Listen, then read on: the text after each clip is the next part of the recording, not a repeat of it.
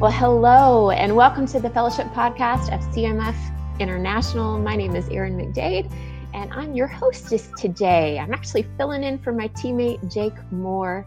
Like Jake, I work in CMF's home office outside of Indianapolis, Indiana, but I work in advancement, and that just means I get the awesome privilege of helping our partners connect with God's mission through CMF missionaries and ministries around this world. Excited to be here with you today, and especially because we have a very special guest on our podcast today. Not only is she a dear friend, but she is also a CMF alumna herself. Please welcome to our podcast, Trasie Topple. Hey, Trasie. Hi, Erin. Thank you for having me today. It's so good to see you. Oh, it is good to be together apart with you as well. Obviously, we are so excited to have you here on the Fellowship Podcast with us today. For those of you who are listening and you are a part of our CMF missionaries who serve around the world, you might be interested in learning this about Trasie. She was supposed to be with us for our One Summit gathering in Malaga, Spain this summer. Unfortunately, when COVID hit, obviously our plans changed drastically for that. And we had to hit pause on it and postpone that all missionary gathering until next summer. But Trasie, what we wanted to bring you in for that the conversations, they were just too valuable to wait until 2021. So thanks for your willingness to be here on the podcast with us today and talk about a little bit more about what you do and how it relates to so many of our worldwide staff. Well, thank you, Erin. Thank you. It's so nice to be here. And I am disappointed that we didn't gather in Spain, but hopefully that will work out for next year. But I am excited to be able to speak to you all about some of the work I do. A little bit about me. I go way back from CMF. I think I started in 1997. I was a Reach intern. Yeah. in Kenya. So that was my first experience with CMF, with missions. It was so impactful and life-changing to be in Africa, to be in Kenya. I was with Dennis and Mary Reed in the work that they're doing there outside of Nairobi back then. Many years ago. And that began my journey with CMF. I was also from Georgia Tech, and that's where Erin and I met. We were in the same major, roommates, involved together in campus ministry in Georgia Tech. Interned there, then began my journey with Global Scope, and was fortunate to be a part of the first Global Scope team to Mexico City. Spent 2.5 years there. My now husband was also part of the team. So after 2.5 years serving in campus ministry in Mexico City, we were married, and we spent our first married year in Santiago, Chile, and helping the Global Scope team there. And you had two teams, Global Scope teams, rich history with CMF. You've got a beautiful family too. So you already mentioned Craig, your husband. Tell us who else is in your family. So I have 2 daughters, Ruby, who is 11 years old, and Zia, who is 8. So we busy. Yes, you are, which is why we're glad you're here with us today. Now, tell us a little bit about what you do professionally. What occupies your time? Let's set the stage a little bit for the conversation we want to have today. Yeah. So when my husband and I left the field in Chile, and that was in 2003, I guess, at the time, almost 2004, he went back to seminary at the time to get his master's in divinity. He is now a chaplain with the healthcare system here in Athens, Georgia. I should mention that I'm in Athens, Georgia now. I know, that's rough. As a Georgia Tech grad, I still don't understand your choice. We're getting through it. Yeah, that's right. But at that time, I really did some soul searching as far as what my next steps were professionally. Know that I really enjoyed the relationships that I was able to develop and form in campus ministry, and wanted to continue in some type of helping profession, and ended up in early childhood mental health. And so I'm a licensed clinical social worker, spent some time doing direct practice in New Mexico. And while my husband was serving a church, a little bilingual congregation in New Mexico. And spent some time in Santa Fe working with all immigrant families in home visiting and infant and early childhood mental health. And from that time, transferred back to Georgia to get my doctorate. And so I spent about 5 years at the University of Georgia working on my doctorate and applying infant and early childhood mental health into early childhood education settings. And continue to do that work as a consultant now, a mental health consultant, regionally here, with local school systems, as well as statewide and some national projects. So I've been working in that field probably for about over 10 years now. And I'm really happy to merge these, my life in ministry, and the ideas of how early childhood impact the developing child, the developing brain, stress and trauma, and what that looks like maybe ministry, and how we can work together to help have healing relationships. Yes. And I should mention that this is episode 1 of 2 that we're going to get to be with you, Trasie. This conversation just laying some of that groundwork. So you mentioned, the brain development, and how that really influences how we interact with other people and the ways that we walk through life. Just to give us some foundation for this larger conversation, would you be willing to talk about brain development and what you've learned in working with infant and early childhood development that's important for us now? Yes, that serves as the foundation, and we have learned so much about the brain in the past 15 years or so, and knowing how young children develop and grow, and it is just it's fascinating to me on a personal level, having young children and seeing them develop and grow, but also just the science behind it. It just blows my mind, actually thinking about early childhood development. And when young children, we are born with our brains are not fully developed. And so within the first 3 to 5 years of our life, we really develop about 85% of our brain structure. So we're setting up the hierarchy, the architecture of our brain, and our brain is highly, highly dependent on experiences throughout lifetime, but really, really sensitized to experiences in early life, prenatally, in utero, as well as in those first years of life, set the foundation. Our early caregivers really help set the stage of our expectations of what it's like to be in relationship with each other.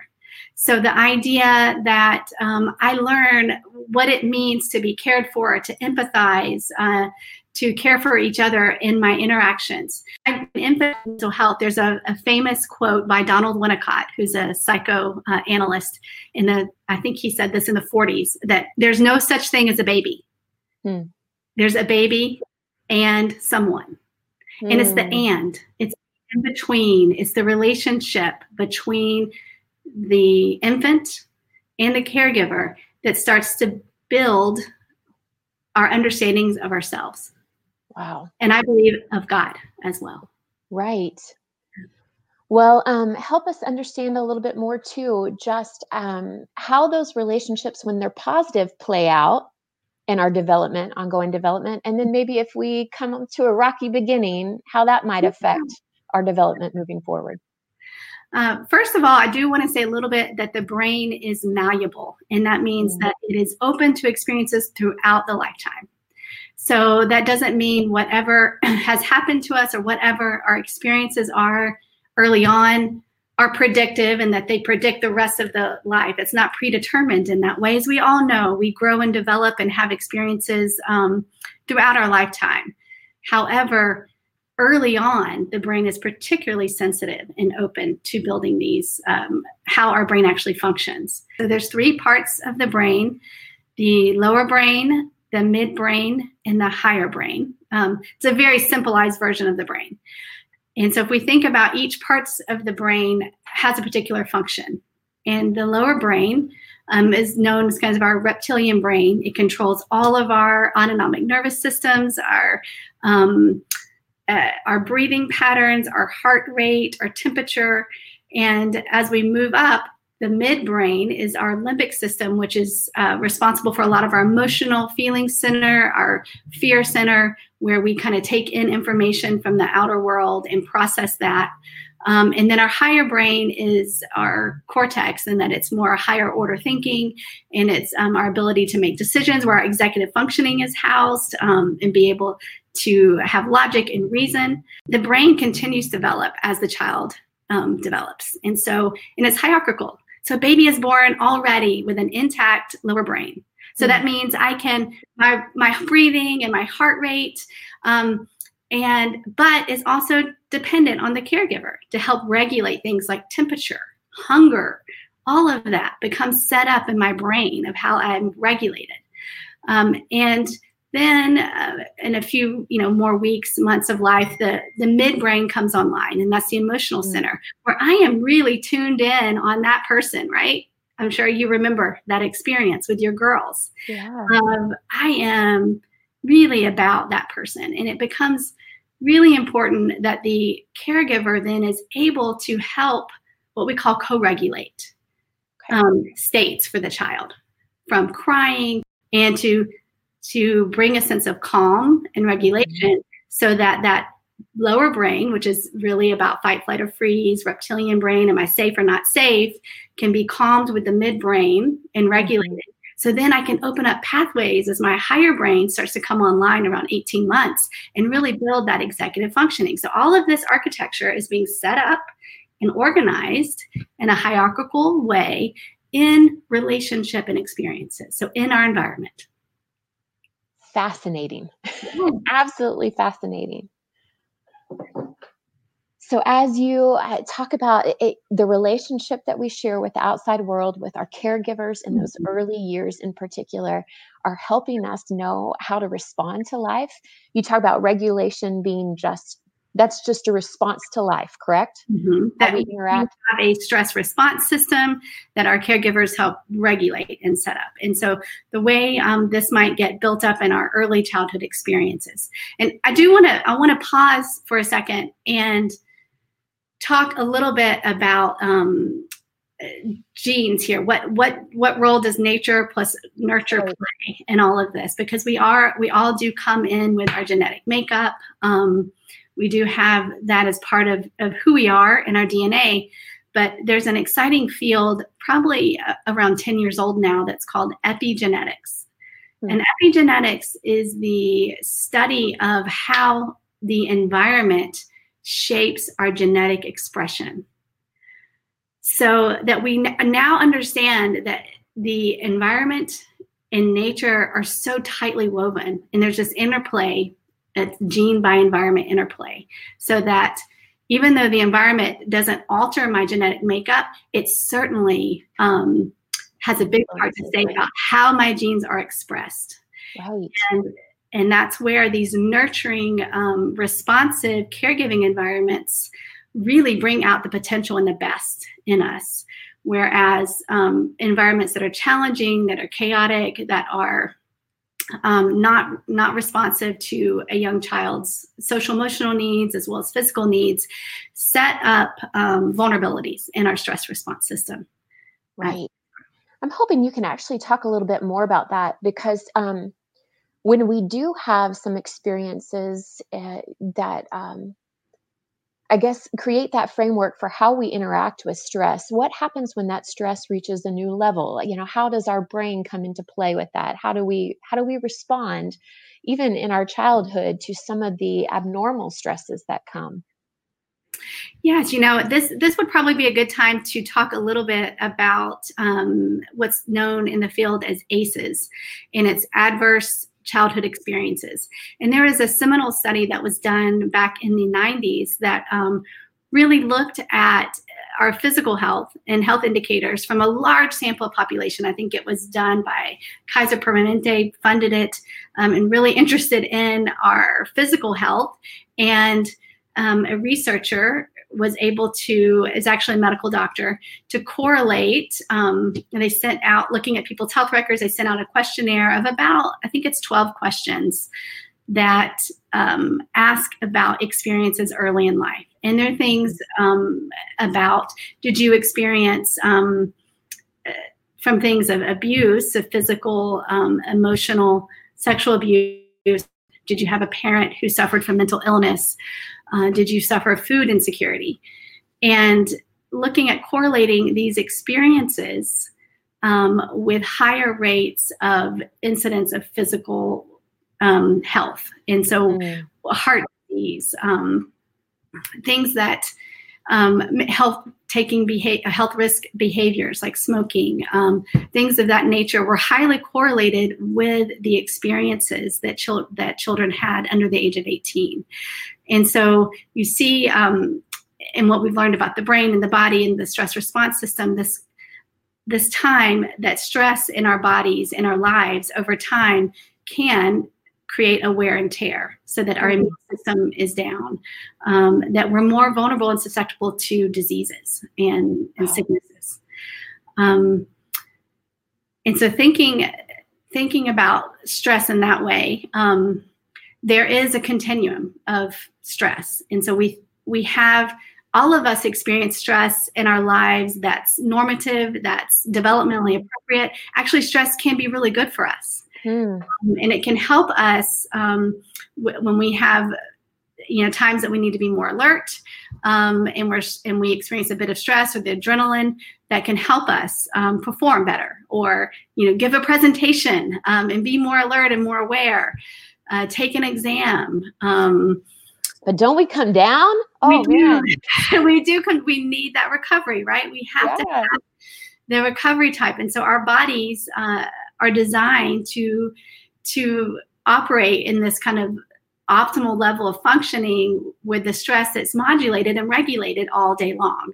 When our bodies have an experience of stress over a long period of time, so we know that stress is developmentally appropriate and good and actually creates development and pushes development along, such as a baby learning to go from crawling to walking. That's a really stressful experience. Yet there's a disorganization to then reorganize into something that's more resilient or more developmental capacity, such as walking. And so stress for us in our lives and in our bodies is meant to serve a purpose over the short term. But when stress becomes chronic and that it's for a long period of time, that it's uncontrollable, unpredictable, then we start to experience stress that becomes emotionally costly. And for a young child, that can actually mean derailing development and into stress that would be considered traumatic, where the brain architecture is actually interrupted because a child in their developing brain is spending a lot of energy focused on fight, flight, or freeze in my lower brain. So a lot of energy is there and unable to then be used for other parts of my brain development. So Trasie, this is so helpful just to understand the general formation of the brain, how our different experiences play into it. I mean, you've been sharing some of these insights, not just with your clients, your patients, but you've shared this with a number of campus ministers and different ministries. Why? Help us see the correlation, because it seems such valuable information. But let's make that shift now as we turn to how this helps shape us as ministers even. Yes.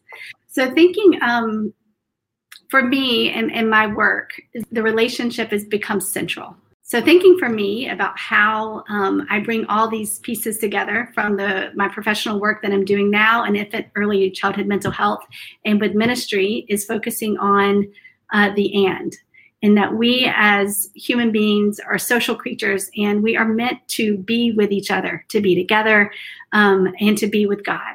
And how we focus on relationships, we know with work in early childhood attachment and parent-child relationships, that relationships are essential for helping build healthy stress response systems, for healthy brain development.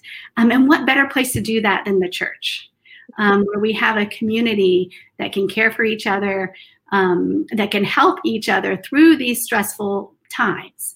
And for a child and for a family to be able to turn to the church to receive the help they need, I think it helps build strong families, helps build strong individuals and strong communities. Right. And this is, for those of you who are listening, we're actually going to dive even deeper into this particular topic in episode 2, just how you talk about co-regulation, different people that come alongside us and help us, and the church being primal to that. Um, Help us, let's shift it too, because some of that plays out for our missionaries who are listening. Yeah. Maybe their team, the individuals that that they're serving alongside, they're on their ground, they're national Christian partners. In many ways, those relationships help regulate stress. Maybe from your own experience serving as a CMF missionary, can you talk a little bit about how stress plays out in these cross-cultural settings, Yes, how yes. vital those relationships are? Definitely. I think it is crucial and absolutely essential. And thinking, there's so much that's going through my brain right now of how to bring these all together. Right. Connections, but because we spend a lot of time talking about adversity and risk, but I want to shift the conversation a little bit to resilience, because we know, even though we know that the risk factors create these vulnerabilities, they're not predictive. And the reason they're not predictive is because of protective factors. And what we have found over and over is connectedness, the actual health of our relationships is more predictive of our well-being than our past experiences. Can you say that one more time, please? I'll try. So our connectedness, and this comes from the work of Bruce Perry as well, who spends a lot of time working with kids that have come through really, in communities that have come through really trauma experiences. But that in his work, he's also found that connectedness or relationship health is one of the greatest indicators or predictor of well-being, and our physical as well as our social, emotional, mental well-being. And I would venture to say our spiritual well-being as well, our connectedness to each other and our connectedness to God, and being able to have relationships that can help what we call co-regulation, group regulation. Certainly when we all worship together and we do our rituals or in ministry, whether that's in campus ministry or in churches, there is a calming effect in group regulation that happens together that helps build our individual capacity to regulate and face adversity. One of the things that we believe in at CMF is team ministry. It's vital. You're not going to see some missionaries going out on their own, even on our fields where you have people who aren't necessarily in like a campus ministry setting where they're working together every day.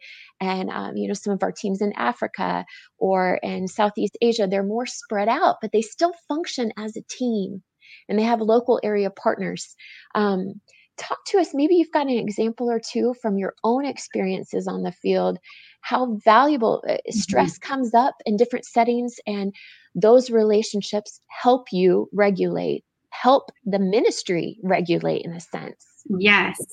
I mean, we, and how I think about this as well from early childhood is the importance of attachment. And attachment, when we talk about attachment for young children, we talk about kids being securely attached or insecurely attached. But really the definition of security, of being attached in a way that's secure, is being able to leave my caregiver because I've been given the confidence and the competency in myself, that I can go out and accomplish wonderful things, right? Knowing that whenever I get in trouble, I can turn back and guess who's going to be there? That person or group. That group, right? That caregiver. And so I see our functioning of our ministry teams in a similar way, that we gather from each other when we meet together.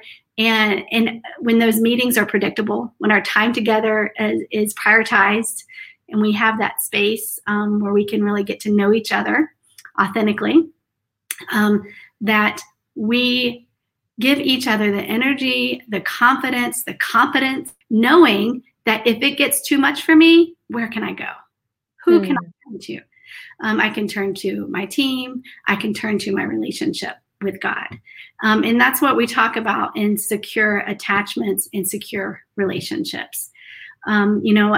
My time on the field was so long ago, but yet what stays with me is the relationships that I've built with my team members. And those moments that were really hard, whether it was language learning, whether it was just trying to figure out each other's personalities and how we work together and how to best use our talents and gifts, the moments that stick out are the times that we were able to get through that and support one another. And I think probably all of our missionaries on the field can think of times that way, that team has become that important. I think the danger is when we get isolated. And that certainly has been a challenge globally with the pandemic of sheltering in place and being isolated and not having those connections. And that's where we have to work really hard and keep that in the forefront and make that a priority to still stay connected by creating that time together. Right. Well, even what you're talking about, I remember in going through support raising training to go on the field ourselves and talking to a whole bunch of missionaries and hearing them say that the number one reason people leave the field has to do with a lack of support, primarily with team. And so even what you're saying, for those of our missionaries who are listening, your team situations might not be perfect by any means, but I hear you saying having that support network around you is essential to fruitful and effective long-term health. So thinking about our teams and thinking about how crucial and vital our relationships are to each other, Erin, you made me think of and you said, even though our team is not perfect, relationships aren't perfect. And so this work is not about being a perfect parent.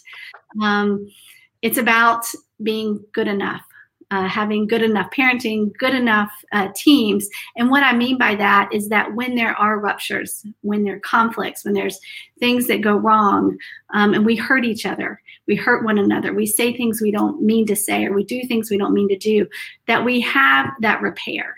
That how are we able to come back together?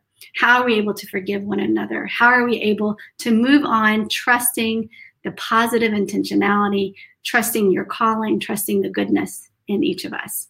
And so even in early childhood relationships, we see that children that have experienced incredible adversities, if they have caregivers that are able to repair, then they create more resilience. So if we have teams that are able to, despite adversities, despite challenges, if we're able to then work together and repair our differences, then we can build resilience. So we're able to come together in forgiveness and be good enough and trust that that's good enough. Amen. Well, Trasie, I think this is probably a good place for us to push pause and come back to this thought of resilience and how it plays out in these co-regulation relationships.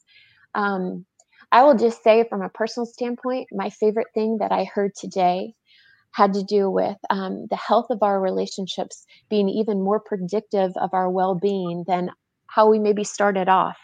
And that just gives hope and encouragement that we all, like you said, our brains are malleable, our situations are malleable. There's transformation that happens.